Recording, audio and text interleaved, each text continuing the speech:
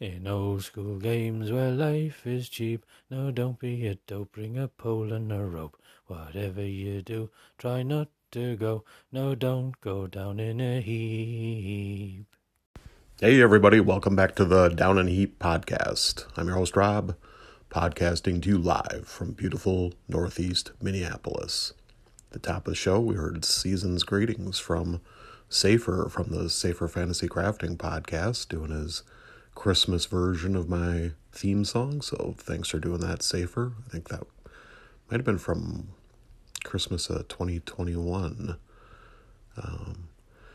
Yeah, so it's been a while, and I'm sorry for that. I've been, as regular listeners know, I've been kind of swamped.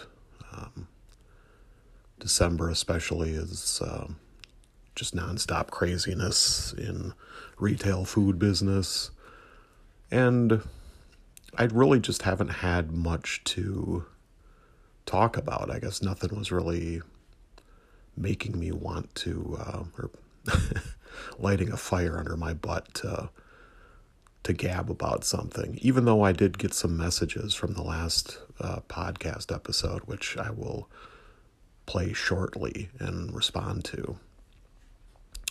But the other thing is, I lost my little buddy Herm. Herm passed away on December 16th, and that's sent me down in a heap, I guess. It was totally unexpected. Another loss to cancer, F cancer. So 2022, pretty bad year for Rob. Lost my best friend Bill to cancer in June. And then now lost my best furry friend Herman, only 10 years old, in December. So it was a blue Christmas around here, and it'll be blue times for the foreseeable future. The house feels pretty empty. He was a huge personality, always present. It's even hard podcasting because he would usually be hanging out, sometimes trying to get my attention, sometimes just making a ruckus in the background, or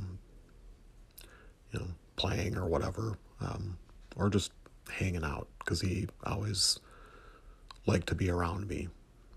He wasn't a especially needy cat, but he was a very social cat, and I'm gonna miss him greatly. Lily misses him. She looks around for him. Still, I don't think is adjusted to him not being around. Lily, you got something to say? They were buds, always cuddled up with one another, especially in the winter when it was cold. And it's kind of heartbreaking not having him around for all of us. But that's life, right? It's often a kick in the shorts.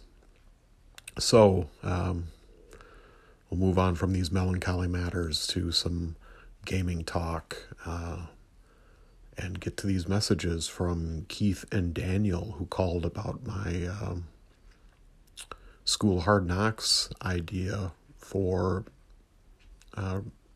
potential hit point growth among characters. So let's see what those gents have to say. Hey, it's Keith. I was calling in about your School of Hard Knocks idea. I didn't really like the idea when I first heard you talking about it. It just seemed like some more power creep and things like that. But as I got going with it, or thinking about it in my brain, it kind of grew on me. I kind of think it might be a good idea, something worth kind of exploring at least, and see how it goes. I like how it's going to help out subpar characters, and the more subpar, of course, the more likely you are to get something out of it. And probably won't help out characters who are already doing pretty well with their hit points. Very often, although, I mean, occasionally you might get a little jackpot out of it. I think if you're going to use this, I think it should maybe be the only kind of house rule for hit points. Because I think if you stack that with something else, might be a little tough. And I'm wondering about people maybe trying to game the system a little bit, but I think that's just going to have to be explored through play to see how it works. So yeah, I'm in favor of it. Let's see how it goes. Hey Rob, Daniel from Bandits Keep calling in. It's interesting you're going to use Planet Eris. Now I'm looking at mine and I'm like, oh, I want to use this as well. So I might be running a campaign there as well. And so far as the School is Hard Knocks, I like that, but you actually convinced me pretty well in one of your older podcasts that starting at max hit points in like a BX style game is a good way to go because it helps differentiate the fighter. So I don't know, maybe start at max hit points on first level and then start the School of Hard Knocks second level and beyond. Could be interesting. But it's funny, as you were saying it, I was thinking to myself, yeah, it shouldn't be for missile fire or spells or whatever. And sure enough, you said the same. So I think it's a pretty cool system, and I don't think it breaks the game. And it just gives somebody, players like to have achievements and rewards. And it just gives the player something to be like, oh, cool, I got an extra hit point, assuming that they roll well. So that sounds pretty cool. And I'll talk to you soon. Hey, thanks for the comments and feedback, guys. I really appreciate it. That was Keith, who is my longtime friend of 41 years or something like that. Is that what it is now, Keith? Wow. And then Daniel, of course, from the Daniels, the Bandits Keep Media Empire, Bandits Keep podcast, YouTube channel, actual play channel. And I just recently heard that he started up a new podcast with a friend of his called Monsters and Treasures. So I think there's 3 episodes of that up. So go check that out too if you just can't get enough Daniel in your life, which is understandable because his content is all really good stuff. So yeah, Keith, I'm glad. Well, I'm not surprised. You're usually pretty open-minded about things, even things that initially don't seem like it's up your alley. I think you usually have a very open-minded approach to things. So I'm glad you kind of sat and noodled about it. And maybe while you're not 100% sold on the idea, it sounds like at least it's something that you think might be a fun approach to the game, a new approach to the game. So, yeah, power creep. I mean, I suppose it's something that could potentially raise the average hit point total for player characters. So in that regard, it is a little bit of a power creep. It does, of course, stay within the bounds of the possibilities of BX because you're not ever able to get more hit points than the maximum. You're just, as you rightly point out, this is a mechanism that is geared mainly towards helping out those players that have really poor rolls on their hit points, and redresses the potential imbalance of someone that's rolling really well versus someone that's rolling really poorly, and it's just a few die rolls that you're making. If your third level character has 6 hit points, and your party, your fellow comrade who's also third level has 18 hit points, and it's just because he rolled crap on 3 dice and your comrade rolled great on 3 dice, that's kind of crappy.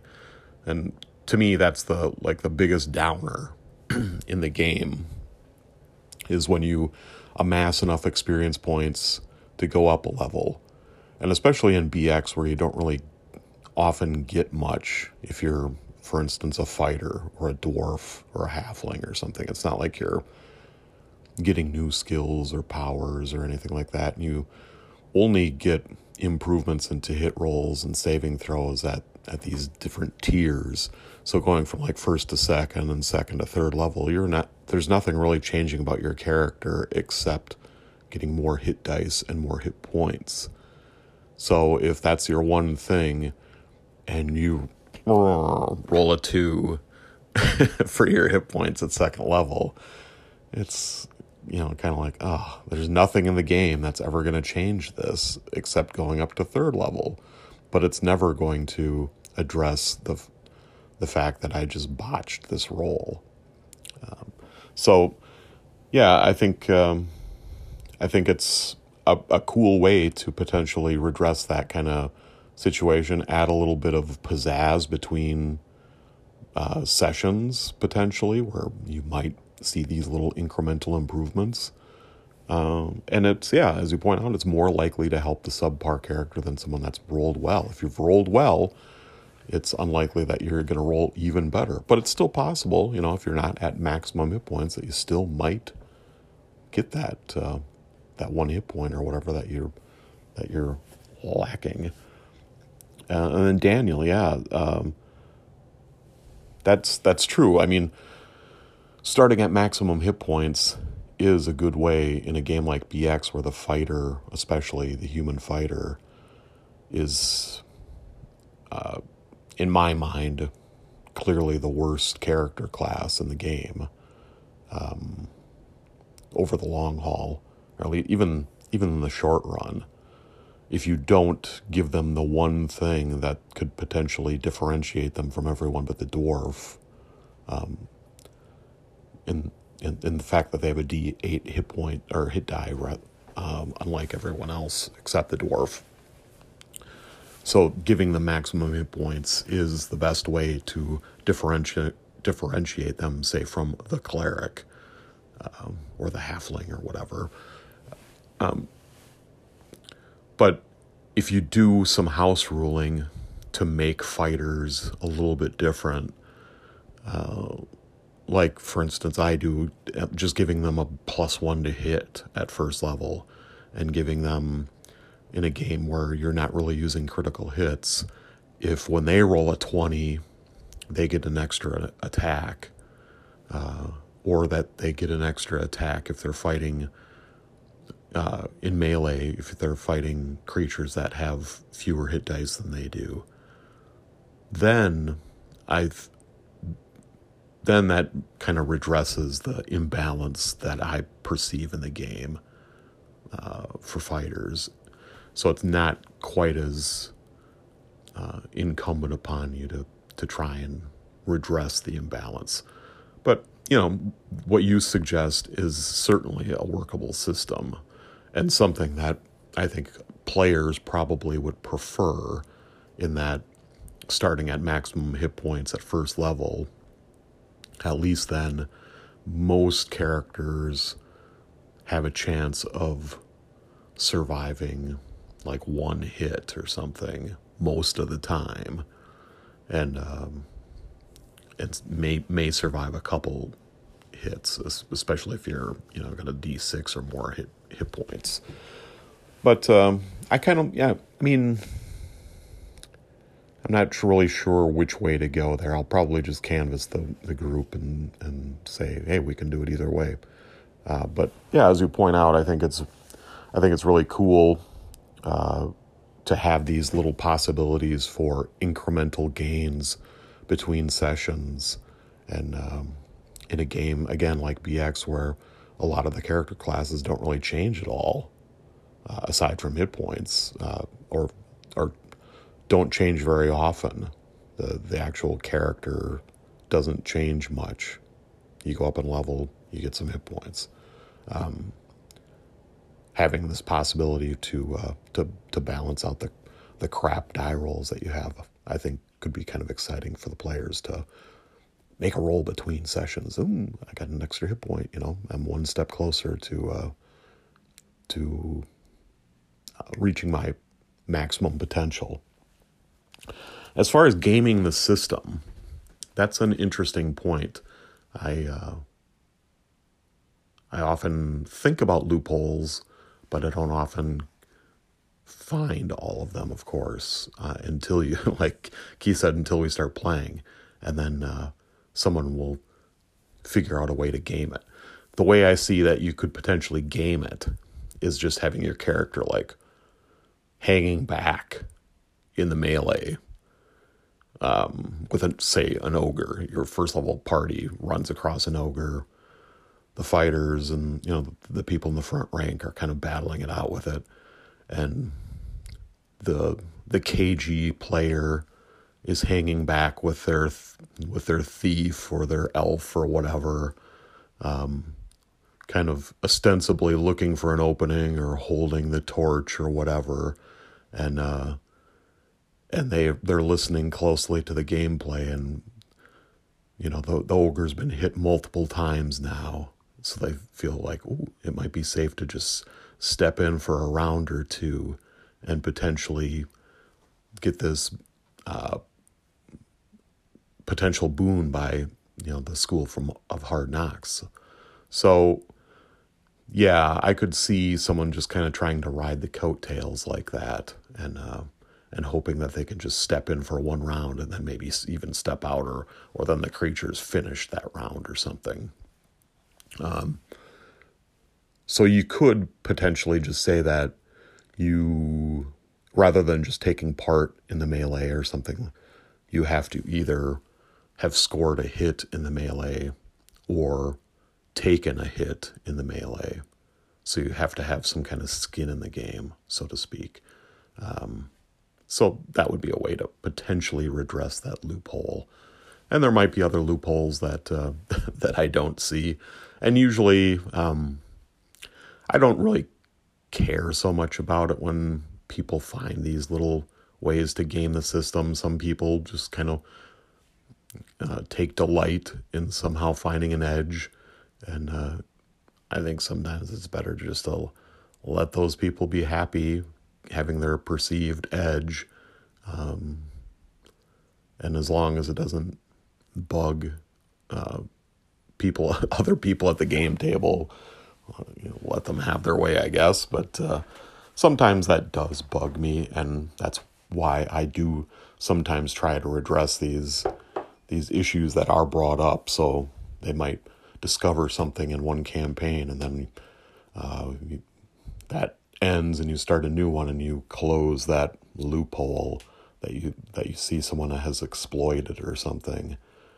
Because at some point you just don't, if there's an obvious benefit to playing, say, some certain species or class species combination or class or whatever, or some attribute is king in the game, if it just encourages everyone to follow that path, then there's that whole like illusion of choice. Well, yeah, you can be any other class, but this is clearly the best one. So it's I don't really appreciate games as much when there is like one way that's clearly better than others, and if you don't choose that, you're just kind of like, oh, I guess you're choosing it because you're just wanting to play something different. But yeah, anyway, I'm going off into the weeds here. So thanks for the calls, guys. I appreciate it. And next segment, I'll just have a couple little comments and maybe a glance ahead at 2023. I ask you a final time, will you allow all these humans to pay for your folly? So I'm finishing up this podcast here on the morning of New Year's Eve. So Christmas has come and gone. I hope everyone had a good holiday, whatever they celebrate. Merry Christmas, Happy Hanukkah, etc., etc. Or just, good times with family and friends, whatever. Like many a confused spouse, Mary didn't really know, as far as like gaming stuff, what to get me. So I had some things in my Amazon cart that have been there forever, and I just never have bought, so I shared that with her, and she in turn purchased these things that I had been long mulling over and had been languishing in my cart. I just don't like buying things from Amazon, really. Anyway, I'm a hypocrite because I let someone else buy it for me. But they're going to a good cause, good people, I hope. So, yeah, so what did I get for Christmas? Gaming-wise, well, I got White Box, fantastic medieval adventure game by Charlie Mason. This is his take on, I think, Swords and Wizardry White Box. I know a lot of people sing its praises for its brevity and completeness and adhering to the spirit of OD&D and stuff. So, yeah, it looks pretty cool. I got that. I got a physical copy of Cairn by Yochai Gall. I probably butchered that, like everyone seems to butcher his name. Sorry. And this is pretty cool. Like I said, I do have the PDF, and I've read the PDF, and I think it looks like a fun take on Into the Odd with some elements of Knave and stuff. So this is I think a really cool game that I'd like to explore at some point, or at least maybe make a hack of my own, or take this for inspiration for hacking Into the Odd. So recommend that as well. And last but not least, The Dungeon Dozen by Jason Schultes, which is a very big, this thing is like, well, if you include the index, over 200 pages of art and D12 tables, various random tables for all kinds of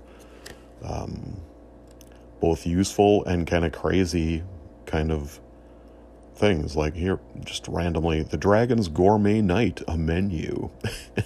So, I mean, some of these things I'd probably never use, but maybe by just having this, it does what I think it's intended to do, is to kind of inspire you to like, oh, well, maybe this could be an interesting thing for a scenario idea or some kind of setting implications or whatever. So anyway, these are D12, and I love D12 tables from Jason Schultes' blog, the Dungeon Dozen blog.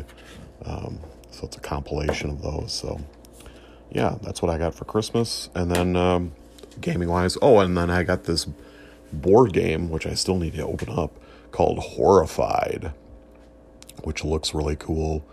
It involves all the Universal monsters, and I think it's a cooperative game for 1 to 5 players. I'm hoping it is a fun solo game, because I have a feeling it'll mainly be a solo venture with potentially getting Mary to play and stuff too. So I hope it's a good 1 or 2 player game. But I think the point of the game is cooperative, and you're trying to stop one of the Universal monsters from terrorizing the region. So I think you just kind of either randomly determine or choose one of the monsters: Frankenstein, Dracula, Creature from the Black Lagoon, Wolfman, and Invisible Man, Bride of Frankenstein. Who am I forgetting? Did I say Dracula? The Mummy, of course, from rampaging in the region. So, and it even comes with little figures of all the Universal monsters. So I got that from my brother for Christmas. So thanks, Mark. Thanks, Mary. And last but not least, the Kickstarters rolled in. I first got the Hyperborea 3rd edition leatherettes and additional swag, t-shirt, dice, and the new module, The Late Trapper's Lament. Very high quality stuff as far as, like the physical presentation. It just looks dynamite. I haven't really delved into the game. I've just been so down in the dumps, honestly, and just swamped at work that I've hardly listened to podcasts. I obviously haven't done a podcast, and I haven't really done much gaming or gaming stuff. But I have a feeling Hyperborea is probably going to be something that I maybe don't do for my next campaign, or this upcoming campaign, but the next one. So it might be a 2024 kind of thing where I take this year to read it, become familiar with it, maybe talk to my players and see if they want to get involved with this and stuff, and if so, it gives them plenty of time to absorb it as well. But for this year, it's going to be OSE, or BX, if you will. And the other Kickstarter came in too, the OSE Advanced box set that I had ordered, and also got t-shirts and a couple of the scenarios, Halls of the Blood King and Winter's Daughter, and the Carcass Crawler zines, and those are all really cool too. So again, just like the Hyperborea and like all the other OSE stuff I have, very high quality from a physical point of view, just dynamite stuff, and I'm looking forward to noodling around with this. And I have read a couple of the books, the rules books, and I think so upcoming in 2023, if people are interested, I did the long BX deep dive, and ostensibly OSE is admittedly just a repackaged, reorganized BX, right? For a modern 2-page layout, bullet point, spread kind of thing. So Gavin Norman makes no bones about it. His goal was to make something that was adhering very closely, just basically, the same game, the spirit of the game. He wanted it that way. The only things that he added were the things that were missing, the missing detect invisibility spell, and having the option for having ascending armor class for more modern gamers, or so it's not anything innovative aside from its presentation. And obviously it's rewritten, so so it's not just plagiarism or whatever, but it's the same game, and that was the intent. Now with advanced OSE and especially the Carcass Crawler zine, now we're moving into the realm of this is more an extensive set of house rules, more or less, trying to bring in many of the things that were presented for AD&D and converting it into the language and the mechanics of BX or OSE Classic. So I might do a deep dive into advanced OSE. If people are interested in that, let me know. My upcoming campaign, as Daniel noted, is going to be Planet Eris by Jim Johnson. And that's the setting, and I'm going to be using BX with a lot of the advanced OSE classes, the ones I think fit in that setting, and or the ones that I like. So yeah, that's the plan, the gaming plans for 2023. We'll keep playing in Keith's game, of course, too. He's running the Caverns of Thracia for BX. And yeah, I definitely want to have Keith back on the show. I'd like to have a conversation with him about Mega Dungeons. I know he likes Mega Dungeons, and the where, why, how, what.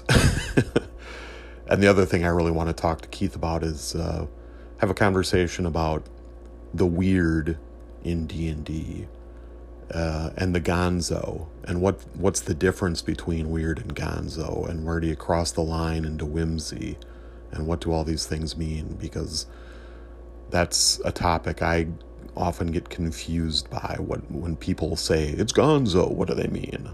Do they mean it's just it makes no sense?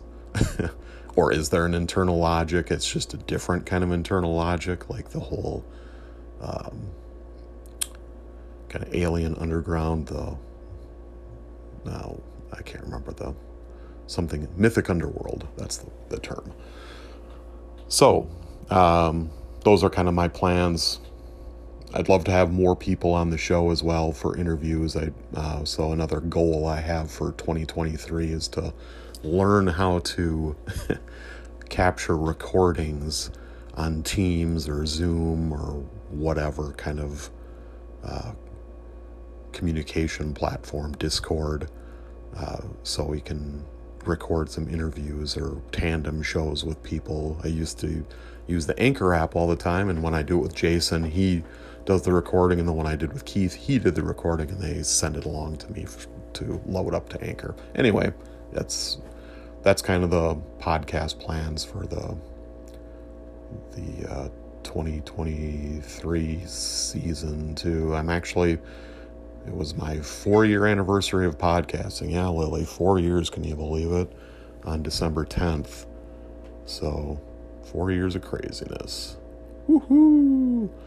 All right, well, wishing you and your families and friends all a very happy 2023. Let's hope we get some more good than bad in 2023. I guess that's all you can hope for, right? I'm happy to leave 2022 behind me. It was a crap year. I'll long miss my friend Bill, who was as much brother as friend, and my old pal Herm. So, thanks for listening. Thanks to Keith and Daniel for your calls. And until I talk to you again next year, don't go down in a heap.